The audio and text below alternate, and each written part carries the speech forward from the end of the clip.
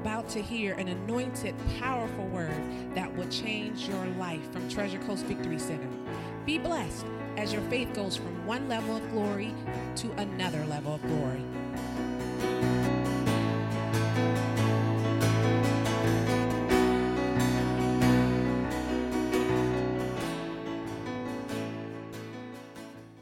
All right, go to Matthew chapter 12 tonight. Father, I thank you for another opportunity to preach your word, extend your word into the people's hearts. Father, I thank you the seed will take root tonight, that they will open their eyes and my eyes to things that we have not seen before. Father, we want to operate in your kingdom. We want to know about your kingdom, and we want to seek it first in our life. And I thank you tonight for all you're going to bring forth. Holy Ghost, you just go ahead and have a little fun tonight, and we thank you for it in Jesus' name. And everybody said? Amen. Amen. All right, Matthew chapter 12 tonight.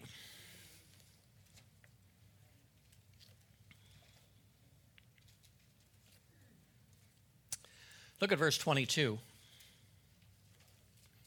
It says, "Then was brought unto him," talking about Jesus, "one possessed with a devil, blind and dumb.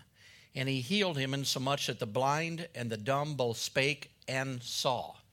Here we see they brought to Jesus a person that was possessed with a devil, and Jesus did what? He healed him. Jesus healed him so that the man could both speak and the man could see. Jesus is basically the Word of God in action. He is the kingdom in sandals. He is the living Word of God. He is the Word of God on two legs. If you want to know what the Word's like, just study the life of Jesus and you will find out what the Word of God is talking about. He was the only one that could provide this kind of help for humanity at this time. That's because man had fell, man had lost his dominion, and Jesus came to bring the kingdom of God and the authority back to mankind. He alone at this time had authority over demon spirits. However, Jesus had a mandate, and that was to give that same authority and same anointing, the same word, the same call, and the same ministry to his disciples. His disciples, in turn, then, would pass that call to the church and multiply generations of believers. Now notice, Jesus came, brought the kingdom of God, authority and power. He wanted to pass that on to his disciples who followed him. The disciples are then supposed to pass it on to the church. And basically, what happened? I mean, what has happened? If that was God's mandate, if that was Jesus' mandate, what has happened? The church operates in no authority, we operate in no power, we operate in no victory whatsoever. So the disciples got a clue of what was going on, but someplace along the line between the disciples and the church now, something was lost. We lost the call. We lost what we were supposed to do. We lost what the Word of God has told us to do with the authority that we have. So today we have that same mandate to reach people through the power of the Word of God and through the authority and dominion that God has given us. We can open blind eyes, not only naturally, but also spiritually. We can bring them out of darkness into His marvelous light, the Bible says. This is the great commission that the church has failed on. Jesus came as the Word of God. He came in human form to reveal and to demonstrate the plan of God, which was the kingdom of God invading the earth realm. He came to delegate his authority to the children of God in order that they might have the same ability to exercise God's will against demonic spirits in this realm here. He wanted to bring heaven into the earth realm, heaven's power, heaven's authority, and heaven's dominion, and heaven's freedom. All right, look at verse 24, same Matthew 12. "But when the Pharisees heard it, they said, 'This fellow does cast out devils, but by Beelzebub, the prince of devils.'" The deliverance of the demoniac here, who basically could then see and hear, basically from the religious leaders got a different reply. The religious leaders heard about it. They dismissed the miracle and attributed it to who? The devil. They attributed the power to Satan. If you are truly going to live an authoritative kingdom life, there is a price to pay in your life. A life of dominion in your life is going to make you a minority of what's going on in the world right now, even in the church. You are different than everybody else. The word is free, but there will be a price to pay if you're actually going to believe it and do it and operate in the authority and power that you have. Many people are going to lose friends because of the Word of God. Many are going to lose some family members. Can you say amen? Because of the Word of God and because of the authority that you have in your life. If you want to keep those friends and those family members, you are going to have to make a decision to violate or compromise the Word of God, not obey it fully to keep them happy in your life. Other people who find out about the kingdom of God and enter in are going to lose their jobs. How many know the strip dancer cannot get saved and basically then continue to dance and continue to try to get dollar bills for the rest of her life? She's going to have to make a change in her life once the power of God enters her life and the anointing of God comes in her life with the Spirit of God. This can happen in any single area of your life. There is a price to pay in your life for walking in the authority and the power of God. The Bible says those that live godly in Christ Jesus will suffer persecution. So that tells me, I check myself all the time, when's the last time I suffered some good old persecution? Because if I'm not suffering any persecution, it's obvious to me that I must not be living godlike or godly, or somebody would notice that I'm fanatic, radical, above everybody else, doing something different than anybody else. So notice, your godliness will basically lead to persecution in your life. These are warnings that are coming to you. When people fail to do what the Bible says, you will eventually throw down the Bible. If you don't get instant results, you will throw down the Word of God. This can happen in the area of any area of your life. It can happen in finances. It can happen in healing. It can happen in simply living victoriously in your life. The thing that you fail to obtain from God becomes a thing that you don't want to hear about anymore. We've seen people in this church basically who were all for healing until someone in their family didn't get healed. And when they didn't get healed all at once, the Word of God wasn't true. The Word of God doesn't work. What it was preaching was not it. But notice, praise God, God's Word is always true. People say, well, I'm sick of preachers talking about healing. I'm sick of preachers talking about prosperity and tithing. Why is that? Did you fail to get it? Maybe it's not working for you. If it doesn't work for you, just go back to the Word of God, find out where you missed it, forgive yourself, forgive the preacher, and move on with God. God never lies. His Word is fact, and His Word is always true. We found out last week that the integrity of the Word of God is an important thing in your life. If God said it, He will do it. He's just not trying to do it, or maybe it works 50% of the time. He will do it, and if there's a failure there, it's with us. Once again, we talked last week, if you turn on the light switch and the light did not go on tonight, you wouldn't get mad at the electric company. You wouldn't get upset over the switch. You would not say, I'm tired of hearing about this light stuff. You would find out why it did not work. Now, why would you do that? Because you expect it to work every single time you throw the switch. Well, the Word of God is the same way. When you find a promise in the kingdom of God and in the Word of God, and you speak that promise and stand on that promise, it should work every single time in your life. We've tried the Word of God. For many years of my life, I tried it. And I heard about healing, and I tried it. I learned about getting something, and I tried it. And when it didn't work, well, I just changed my prayer list to something else. Maybe, if you get enough things out there, maybe God will hit 3 or 4 on them. If I can ask Him for 100 of them, maybe I'll get 3%. That's not bad. That's better than what I'm getting now anyway. So I wasn't set on the fact that His Word of God was the integrity of God Himself. So if you're not receiving, simply find out, allow the Holy Ghost to teach you. Remember, the Bible says the Word is a seed, and that seed is planted into your heart. It's going to take some time to water that thing, let that thing grow so it produces fruit in your life. Never think that it's the Word of God that is the problem. Never think that it's God's the problem. Find out where your problem is and let the Holy Ghost straighten you out. Remember, the Holy Ghost wants you to receive from God. He's put here so you receive from God. So just ask Him where you're missing it, and He will help you in that area of your life to produce fruit. All right, go to Luke 22.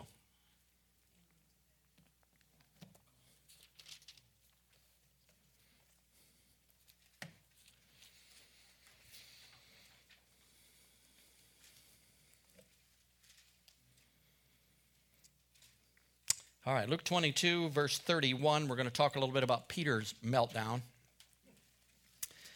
Verse 31, and the Lord said, Simon, Simon, behold, Satan has desired to have you, that he may sift you as wheat. But I have prayed for you, that thy faith fail not, and when thou art converted, strengthen thy brethren. If you allow these patterns in your life of trying to believe God, then backing off, or just doing it out of a wish thing, eventually you're going to give up on the Word of God. Once you give up the Word of God, you're going to start violating the Word of God, which means if you don't stand for the things that the kingdom already gave you, if you don't stand for the power that He gave you, if you don't stand for the authority He gave you, if you don't stand for the righteousness and the health that He gave you, pretty soon you'll just live halfway in between righteousness and sin and think everything's all right. But it doesn't work that way. It takes you into unbelief, and when you're in unbelief, you receive absolutely nothing from God. So God's Word will no longer have integrity to you. Peter apparently here allowed certain things in his life. Jesus told him that Satan desired to sift him as wheat. Jesus prayed that his faith in what do you think?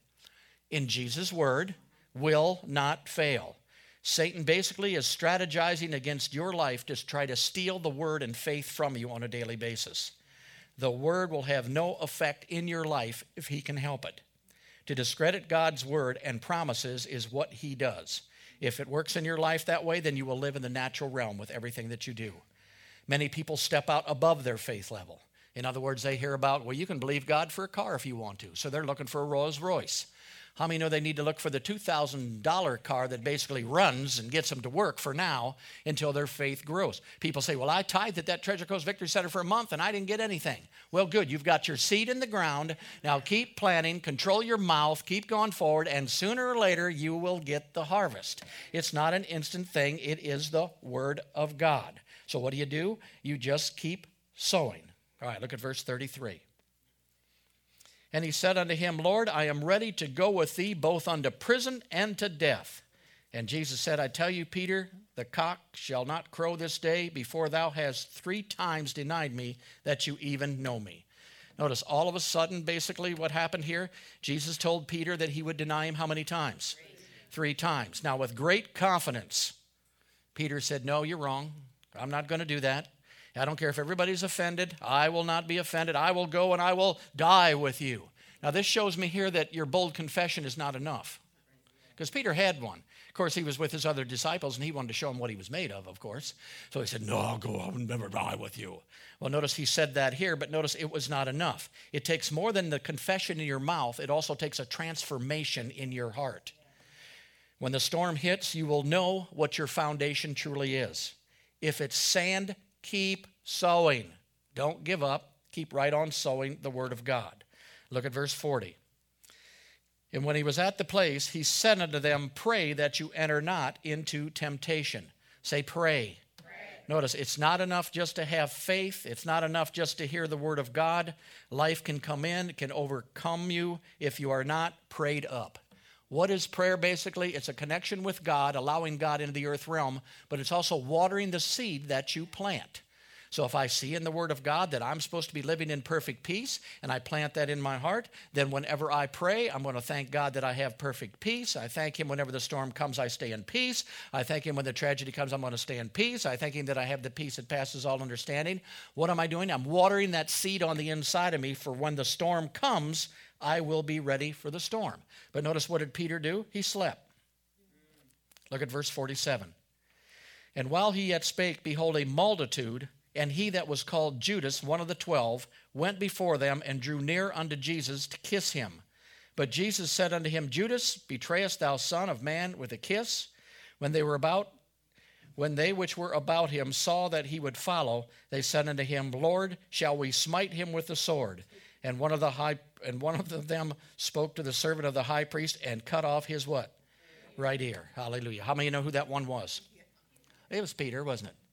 So what did Peter do? All of a sudden, here come the soldiers. Here comes the catastrophe. Here comes these mean voices and angry soldiers. And Peter gets up and tries to solve the situation in the natural realm. He grabs his sword and he slices off one guy's ear. Now, how many know if there was an army coming, he's going to have to cut off a lot of ears to get the victory in this situation? Jesus rebuked him, basically. The arm of the flesh did not work, so Jesus simply rebuked him. The question is tonight, who are you trusting?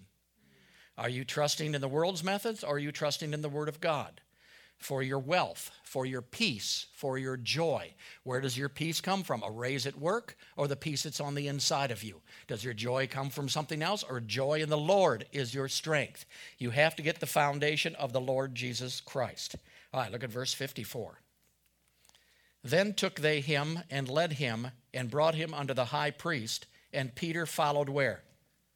Afar off. Notice, once you start throwing the word down, once you lose your fire for the word of God, once the word of God is just something for you to read, to think you're making God happy, not something to change your life, not something to use your authority to obtain, not something to stand on by faith, basically at that time you'll start following God from afar. You'll still follow him. You're still on your way to heaven. You're still going to church. You're still yelling amen when the preacher says something good for you. But when you get outside of church, you're no longer putting that word of God into effect in your life. You're becoming lukewarm, and you follow God where? Afar off. So Peter was following afar off. Maybe Peter believed God for something and didn't get it. Maybe he said, well, God didn't do it. Did you ever hear of anybody? Well, I prayed, and God didn't do it. He just didn't do it for me. He said he was going to do it, but he didn't do it for me. And why is that? Because he's already did what you were praying for. The problem was you were not using your authority to keep what he already gave you. You were trying to have God to give it to you a second time. Kingdom gives you the possession. You've already got it. It's not something that opens up the door for you to get it from God. It's already yours. We talked about it even on Sunday. When you enter the kingdom of God, with it comes some byproducts. Heaven is a byproduct. Health is a byproduct. Wealth is a byproduct. Peace is a byproduct. Joy is a byproduct. Power is a byproduct. You don't have to fight to get those things. You got them because you became a citizen of a country that gave to you them as a legal right. So Peter slipped back and he started following afar off. All right, look at verse 55. And when they had kindled a fire in the midst of the hall and were set down together, Peter sat among them. But a certain maid beheld him as he sat by the fire, and earnestly looked up upon him and said, this man was also with them. And he denied him, saying, woman, I know him not. And after a little while another saw him and said, thou also was with them. And Peter said, man, I am not.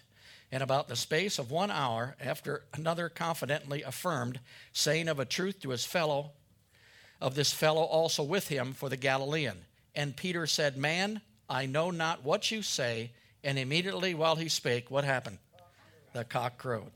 Hallelujah. So Jesus was taken to be tried outside Peter, who was never going to leave him nor forsake him and die with him. Basically, he was warming himself by the fire. He was nervously waiting to see what was going to happen to Jesus. Basically, the devil came to him and basically said, I'm not going to let you just chop off somebody's ear. I want you to make a proclamation several times, a declaration of your authority in the wrong direction. The devil knows, basically, that the way that he snares you is by the words of your mouth.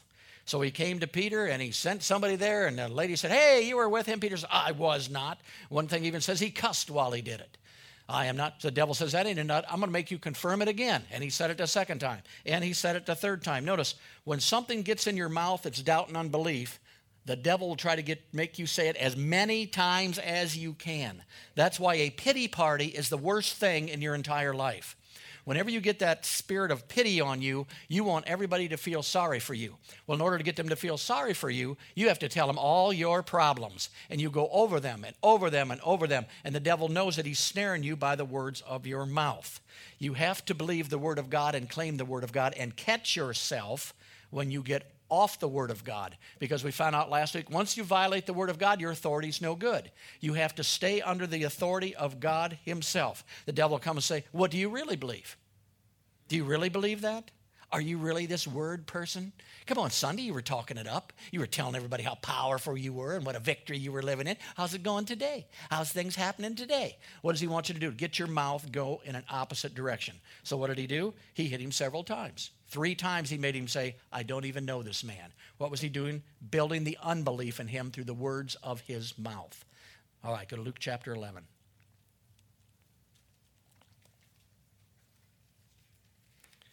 Christianity today, it's usually like this on Sunday morning. How are you today, brother? Blessed. Monday morning, how are you? I'm terrible. This is the worst thing. My job stinks. My wife stinks. My kids are terrible. And Wednesday night they come and say, how you doing, brother? Blessed. Well, Peter got with his brothers and said, I will never leave you. I will die with you. Then he got by himself with a little woman. Come on, almost. I don't even know that guy. I've never seen that guy before at all. All right, Luke chapter 11.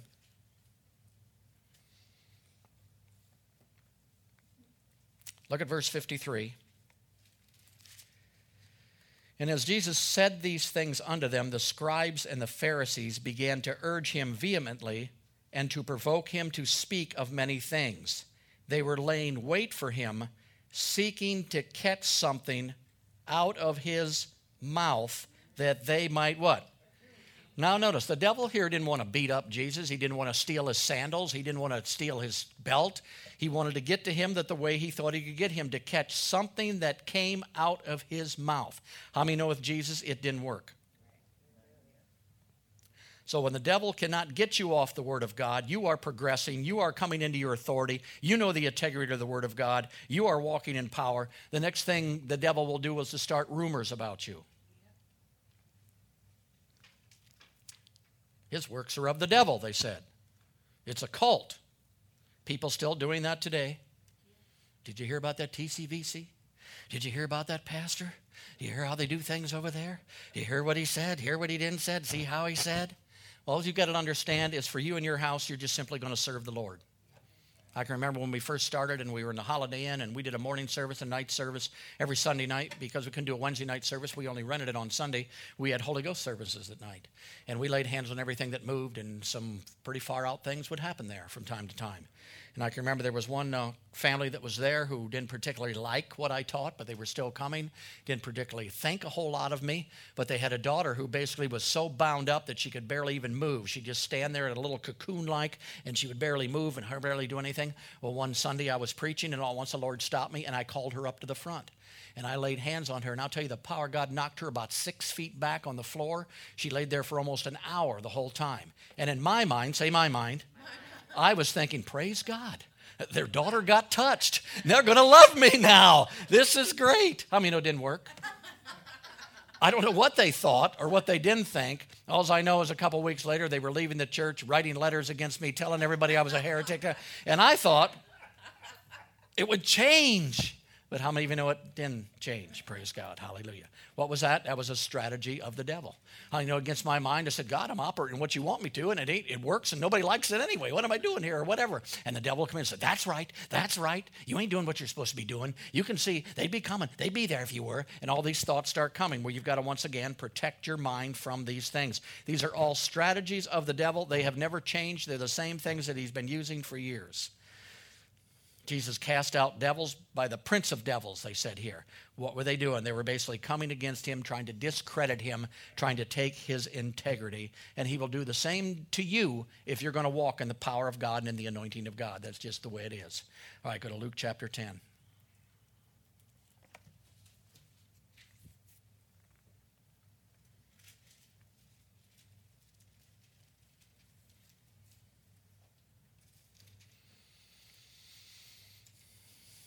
All right, Luke chapter 10, look at verse 17. And the 70 disciples returned again with joy and said, Lord, even the devils are subject unto us through thy name. And Jesus said unto them, I beheld Satan as lightning fall from heaven. Behold, I give unto you power and authority to tread on serpents and scorpions, and over all the power of the enemy, and nothing by any means shall ever hurt you. Jesus cast out the devil, we found out, with his words. The 70 returned and found out that even the devils were subject unto us. In other words, the spoken word had the ability to drive out devils even when the word came out of their mouth. The 70 were so convinced of the word's integrity that they acted upon the word of God. They put action to their faith and the authority that they had and in the word, and the word produced results that stopped the enemy. The word is not enough. You have to release that word with the authority that you have that comes from the word in your mouth. Basically, they say, we were surprised. Devils left us. Now, notice they didn't go out with a whole lot of confidence because the way it sounds to me, they were shocked that devils started coming out. And the 70 returned with joy, saying, Lord, my God, you ain't going to believe this. Even the devils are subject unto ours through the name. So they weren't really bold at this time. They just heard it. Jesus said, you can cast out a devil. And they thought, well, let's give it a shot. What the heck? Let's all go out there and just start speaking to them. And they were shocked when devils started coming out. So the power of God is in the Word of God. As a believer, we must also allow the Word of God to come into us so that the power of the Word will come on us and out of us. Things of the natural will supernaturally line up to accommodate the outward manifestation of God's Word. A Christian that is submitted to the Word will stake their claim to the Word and not move off of their claim. They will not settle for a contradiction or a compromise. They will enforce victory through the authority and dominion that God has already given them. All right, go to Revelations chapter 1.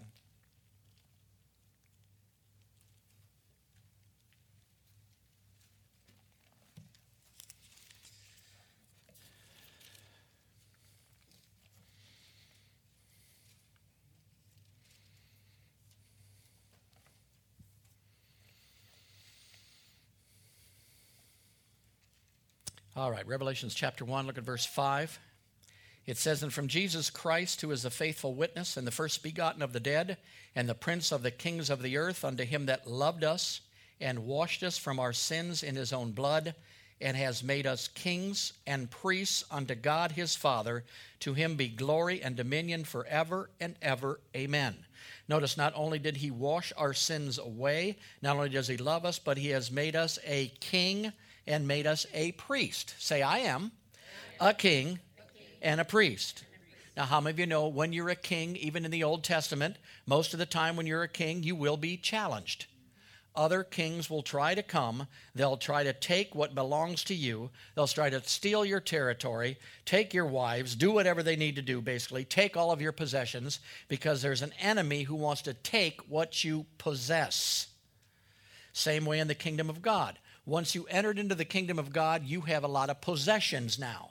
Heaven is your home, praise God. You have anointing, you have power, you have joy, you have peace. Well, there's someone who's going to come along and try to steal those things from you. The thief comes to steal, to kill, and to destroy. Opposing forces will try to gain influence through rebellion, through deceit, through lies, and through persecution. And let me just tell you, sometimes this persecution comes from other people who are Christians. Doesn't always come from the world. You've got people who do not believe like you do not care to believe like you do not want any responsibility. And when you're telling them that they have responsibility, they're going to get mad at you, because for 40 years, God was in control of everything. And if God didn't do it, God didn't do it. And if God did it, you mean I got some responsibility? You mean I've got to do something in this thing? You mean I got to speak to it? You mean I got to? And what does it do? It makes them mad. So basically, they will come after you as a cult and as a heretic, basically. Hallelujah. So opposing forces will come. You will be challenged because you are a king with many possessions. In the life of a Christian, there will be voices of contradiction to come to you. And a lot of times, here's the thing. You've got to keep your faith in the kingdom of God and in the word of God. You don't put your faith in any man of God.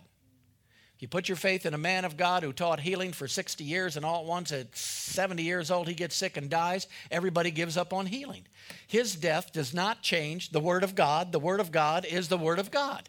Apparently something happened. Apparently he was missing it someplace. Apparently he just wasn't whatever. But whatever it is, you cannot do it and say, well, that's it.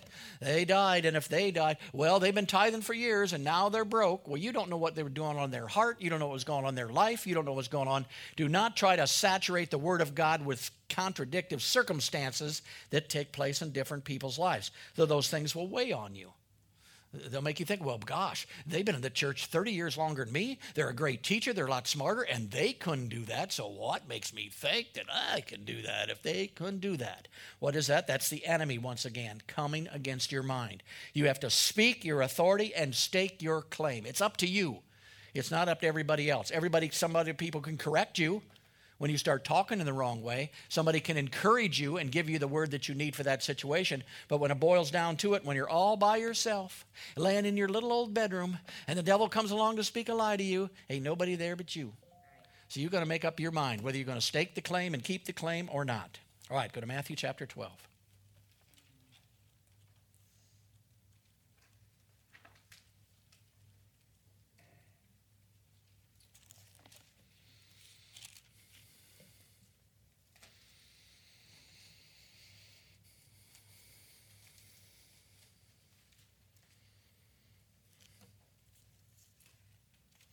All right, Matthew chapter 12, look at verse 33.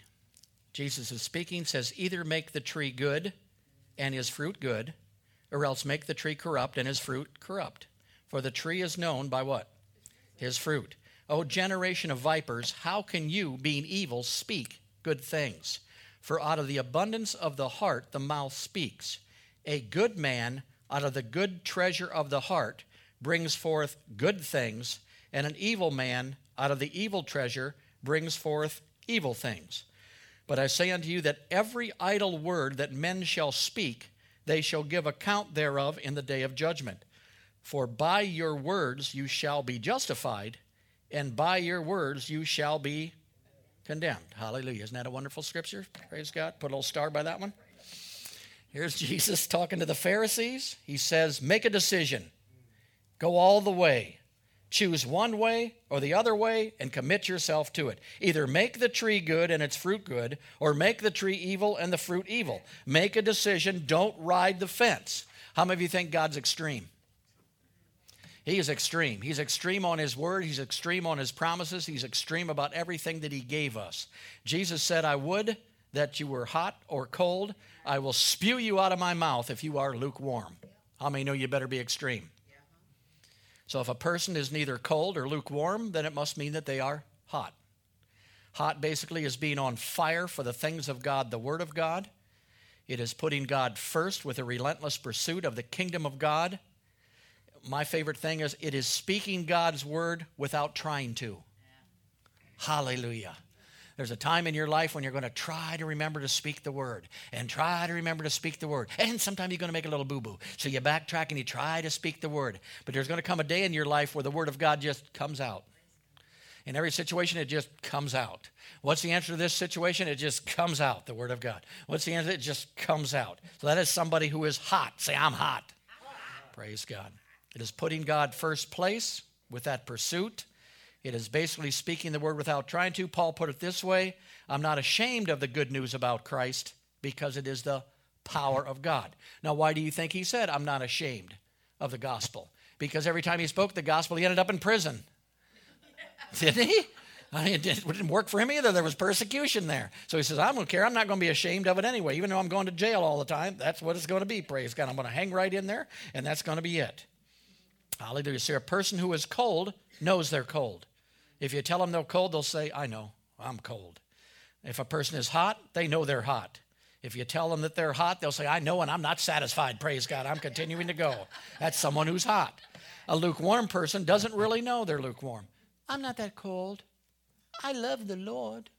I still go to church every 14th Sunday of the year, and I'm there on Easter and Christmas and whatever. Lukewarm basically is when you become satisfied, when you become halfway and don't go all the way. So Jesus said, well, either make the tree good and its fruit good, or make the tree evil and its fruit. In other words, go all the way. Make a decision to go 100%.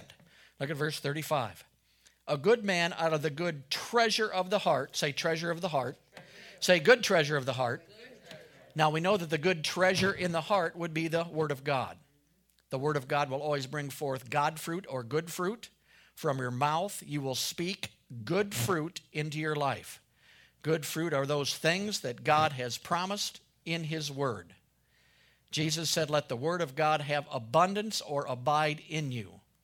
And what is abundant in you will come forth through you out of your mouth. You will produce those things that have resided in your heart. So what's in your heart? A treasure. What is that treasure? The treasure, hopefully, is the word of God. When the word of God's in there, it will come out your mouth. It will line you up with the kingdom of God, and it will produce fruit. If you ever catch yourself thinking, I've been slipping lately, I don't know what matters, it just seems like I'm backsliding. The thing is, what happened is you've got out of the word, you stopped praying, you stopped sitting under the word of God, and you started feeling sorry for yourself in that situation.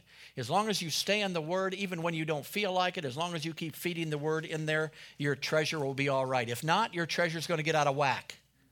You're going to get lukewarm, and the abundance that is in your heart will be fear, it will be worry, it will be worldly things. The Pharisees walked down the middle. They straddled the line, and they lived in mediocrity. They loaded people with burdens, the Bible says, that they didn't even intend to carry. Jesus called them here the offspring of vipers. They knew that Jesus was come from God. How do we know that? Well, Nicodemus, who was one of the Pharisees, came and he says, we know you come from God. How come you're doing all these things that I'm not doing? And Jesus should have just said, I'm hot and you're not. But he didn't. He didn't say that. He basically said, you've not entered the kingdom of God and you've not caught the fire of God, basically. Hallelujah. So they knew Jesus came from God, so they had an opportunity to listen to him and to go all out for God. They could have cleansed the inside of their cup rather than the outside of their cup, but to do this, they had to leave their traditions. They had to leave their position. They had to separate from the religious crowd. They had to leave that satisfied realm, and basically they could have got kicked out of their little club if they didn't line up with what was going on there. I tell you, a lot of pastors don't leave their denominations, they get kicked out. Because all at once they catch fire, they start understanding the Word of God and the power of God, and they start preaching that. And the board, say the board decides that it's time for them to go, that they've done their turn there or whatever. But notice the church was never supposed to be ran by a board. It's supposed to be ran by counselors to the man. Hallelujah. Glory to God. So basically here, out of the abundance of the heart, the mouth will always speak. So the Pharisees had an opportunity. Jesus was saying, go all out, do what you can do. So now, after studying this and looking at it for tonight, how can you tell where someone is spiritually? Just stand around them a little bit and see what they're talking about. Are they talking fear or faith? Come on, sickness or health? They will talk. They will testify to it. You didn't have to ask Peter what he was thinking when they asked him if he knew Jesus. He told them, I never saw him before in my life. I don't know who he was, praise God. So you can either make the tree good or you can make the tree evil. What you put in you will come out of you. That is a key. What you put in you will sooner or later come out of you. If the Word of God is in you, the Word of God will come out of you. A bad life flow is from air or negativity and will produce evil fruit in your life. A good life flow is faith, forgiveness, love, confidence will produce good fruit in your life. The fruit will come out of your mouth. I'm going to make a statement here. You are where you are because you talked your way into it. You are where you are because you talked your way into it. Are you fearful? Are you depressed? Are you upset? I found out when I was that way is because I was talking myself into it. All right, go to James chapter 3.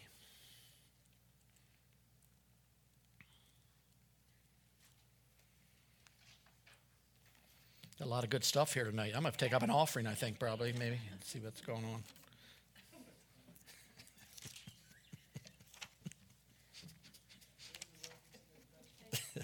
What's that? James chapter 3.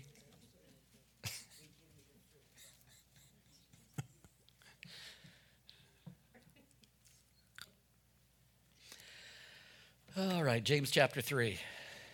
One of my least favorite scriptures. Verse 1, my brethren, be not many masters or teachers, knowing that we shall receive the greater condemnation. For in many things we offend all. If any man offend not in word, the same is a perfect man, and able also to bridle or control the whole body. Every child of God, basically, when they get born again, should crave the Word of God. It should be their food. Many say that I want to be everything that God wants me to be. Well, just saying that is not enough. Your life has to basically seek God, go after God, and you have to plant the Word of God and let the Word of God grow. If you're going to stake your claim to the blessings of God, it's more than just saying, I want that. Yeah, that sounds good to me. That's a good one there. No, it's going to take you living basically beyond mediocrity like everybody else. You're going to have to discipline yourself, and you're going to have to put the Word of God on the inside of you so it produces fruit coming out of the inside of you. Here the Bible says, don't be many masters or don't be many teachers. In other words, don't be too quick to jump on the teacher or title bandwagon.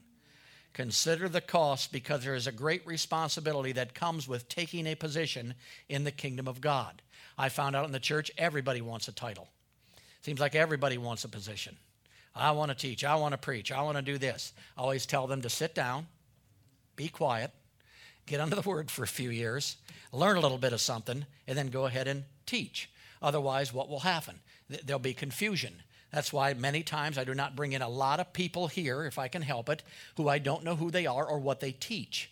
I don't want to bring someone in here to confuse you. I want to bring someone in here who verifies what I've already said to affirm it to you that what I'm speaking is truth. That's why we put people basically up here who've been in this church a while and they know what we believe and they know what we're doing. Praise God. Hallelujah. If you don't know something as a teacher, let me help you. Say, I don't know. Don't fake it. Don't make it up. Don't try to sound spiritual. Don't do whatever. Just say, I don't know. Praise God. That's the easiest way to do it. If you speak something to them out of line with the Word of God, they will believe what you say because of your position as a teacher. Then not only will they be held accountable, because of the authority that you have, you will be held accountable for what's in your life.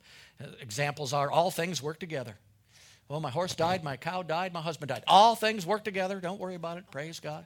I got in an accident. I'm all broke up, can't even walk. All things work together. Praise God. It's a salve it all. Don't ever take Scripture out of context if you can help it. Take it in the text that basically it was written in, and you'll be all right. Hallelujah. And, of course, one of my favorites, God is in control of everything. Hallelujah. So if any man offend not in word, in other words, if you're staying in line with God's word, if you're staying in line with righteousness of God, the same here is a perfect man. And notice what it'll do. It'll allow you to bridle or control your whole body. Amen. Everybody wants to stop doing this with their body. Well, change your mouth and you'll change your body, basically. Line the word of God up. Remember what we just read a little while ago? By your words you will be, and by your words you will be. So notice, who's justifying you? Yourself, your words. Who's condemning you? Your words, yourself. It's totally up to you which one you do to make the choice. All right, go to Matthew chapter 11.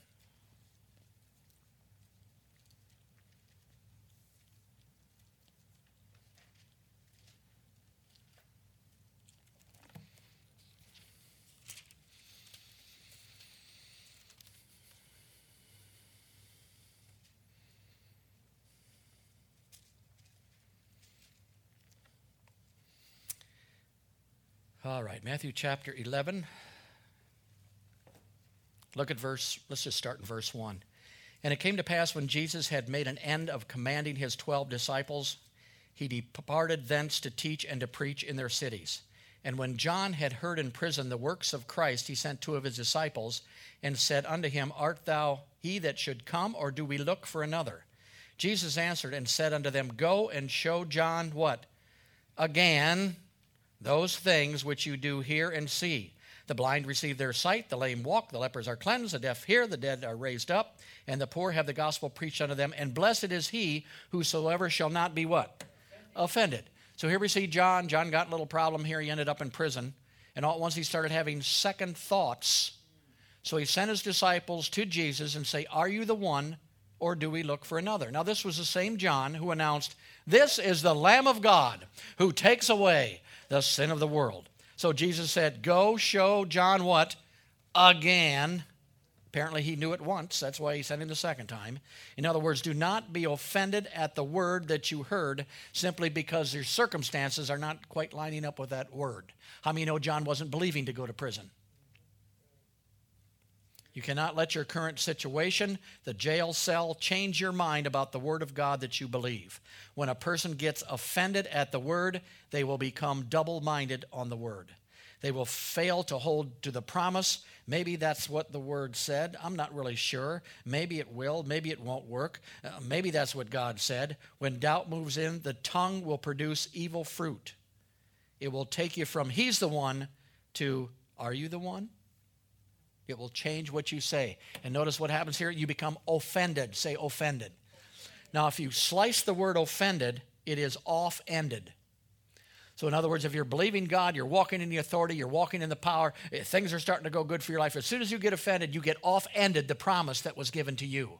In other words, you'll cut off your money supply. You'll cut off your peace supply. You'll cut off your joy supply. Why? Because you got off-ended or offended at the word of God. All right, go to Matthew 15.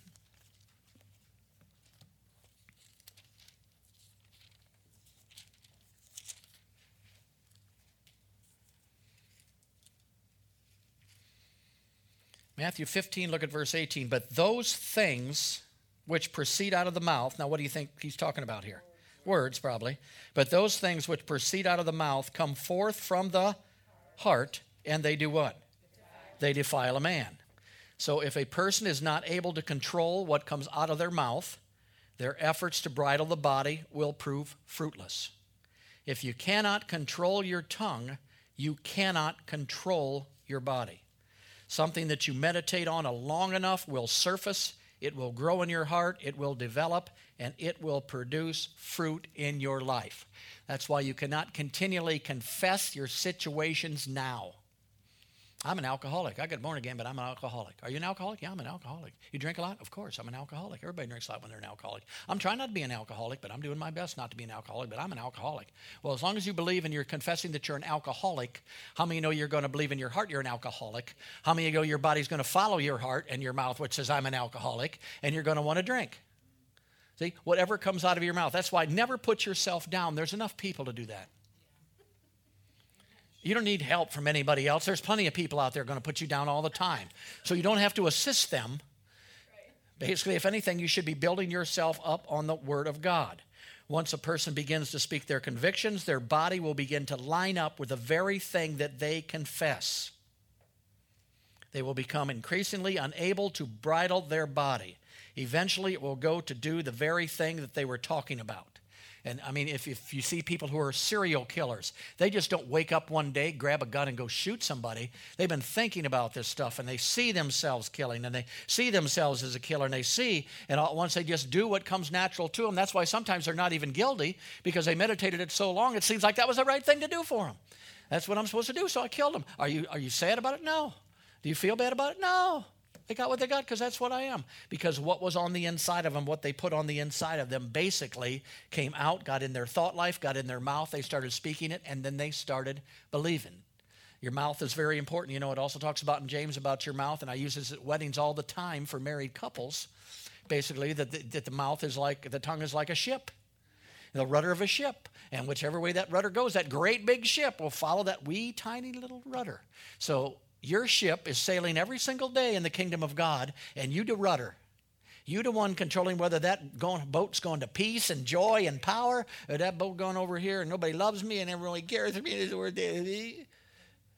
See, you control the ship, it says. And it says, and if you can control your tongue, you can bridle your whole body. In other words, your body will start lining up with whatever comes out of your mouth. All right, go to Proverbs 18.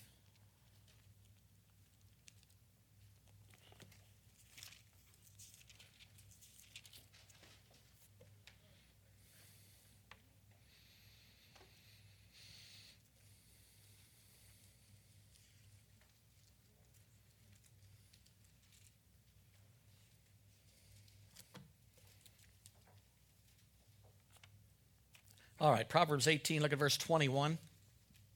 Probably knew we were going there anyway. It says, death and life are, because God is in control. Death and life are in the power of the tongue, and they that love it shall eat the fruit thereof. Now, that tells us what we've been studying here tonight. Basically, your mouth produces fruit in your life, and death and life are in the power of your tongue. So both death and life are in the power of your tongue. Life and death are in the power that proceeds out of your mouth. The life flow, however, comes from the treasure that's on the inside of you.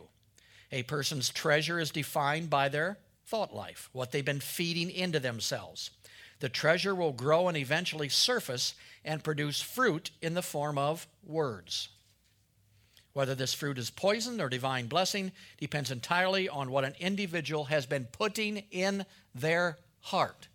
That's why you see married couples who basically aren't getting along very good, and the housewife's at home, and the husband's out working, and she's watching General Hospital, and as the stomach turns, and all those things during the day, and basically this one's having an affair with that one, and that one's having an affair with this one, and this one's having an affair with that, and she's already not trusting him to begin with. Then one night he goes out with the guys and don't get home till 10 o'clock at night, and she knows he was with another girl. That's the way it was, because a lady on General Hospital did the same thing, praise God. And before you know it, there's a divorce over something that didn't really make any sense anyway, but she's constantly feeding that distrust in, finally seeing all this stuff that's going on, and then blames on her husband and doesn't trust him, or it can be the other way around. I mean, it can be both ways. But what is that? What went in them basically became real to them, even though it wasn't real to them. So people think their words many times are simply hurting others when they cut people down all the time. But the Bible says that a person defiles their own body, not somebody else's, their own body by the words of their mouth. When someone steps out of alignment with the Word of God, with wrong thoughts and wrong talk, this gives up their authority. And I'll tell you, evil spirits are waiting for you to invite them with your mouth. Oh, I'm just so depressed. I'm just so angry today. Oh, I'm so afraid. I'm terrified. I hate you. I'm sick. All those things are attractive. They're like smelling salts to the devil who's already been beat up and knocked on the mat. They hear those confessions and they just start coming and they start feeding things into your mind. You are allowing the enemy to rob your authority and wear down your physical body at the same time. Don't do it. You've got the authority. Don't put up with it. Keep your mouth in line with the things of God. Use your authority to run the devil out of your life. Hang on to what he's given you. All right, go to James chapter 4.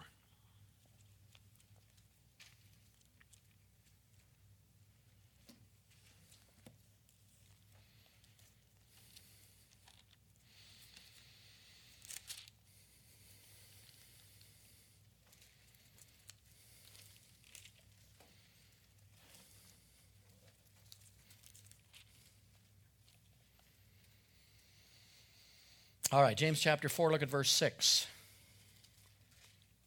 Talking about God. But God gives more grace, wherefore he says, God resists the proud, but gives grace unto the humble.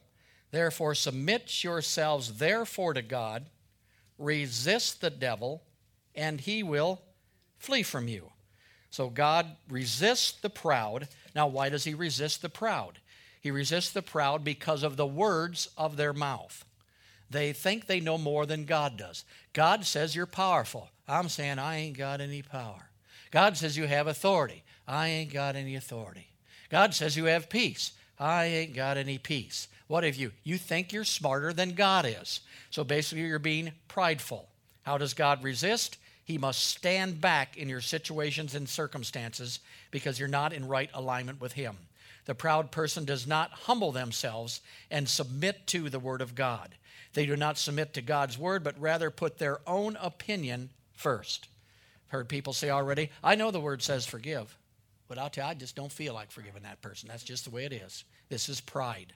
When a person walks in pride, demon spirits know that the word is not settled in their life. Since their existence is based on feelings, evil spirits can create havoc in their life. Confused, they get angry towards God, angry towards the preacher, angry towards their friends. They are tossed to and fro on an emotional ride. Instead of fighting the good fight of faith, they bow to circumstances. So what should we do? First, we need to have our intake correct. Do not depart from your intake. Keep putting in good Christian, strong books, Word of God books. If you want to read a novel now and then, do it, but make the Word of God more than anything in your life. So don't let your intake depart. Second of all, if you don't let it depart, then your thoughts will be in line with God. If the Word of God is your intake, your thoughts will be, and then the words of your mouth will be lined up with your thoughts and your intake. They will then be able to bridle your whole body in every situation. The Bible says a root of bitterness will grow and defile not only that person, but other people also. They will get mad at everybody. Mad at God, mad at the teacher, and really mad at the hot. The integrity of the Word of God cannot be violated without consequences in your life. In other words, with unbelief, there is a price to pay. To back down, there's a price to pay. And sometimes it's hard when you're starting this, first of all, to speak what God said in a situation when you're with 5 other people who are all in the negative realm. We're all heading in the wrong direction. It's tough to spit it out there. But once you start to do it, it will work in your life. All right, look at verse 8. It tells you to draw nigh to God, and he will do what? Draw nigh to you. So I want to declare his word. I want to speak his word. I want to speak to myself in psalms, hymns, spiritual songs. I want to confess the word. I want to stay in agreement. Peter failed, and he followed Jesus from afar off. God has given each of us the ability to put his word in our heart and in our mouth. As you do, the power and the authority and integrity of the word will go to work in every area of your life. As you increase the treasure in your heart, you will bring forth God good fruit of health, wealth, peace, joy, and power. Then you'll use your authority to walk in those things that you found out the kingdom has already given you. Hallelujah. Glory to God. That's it.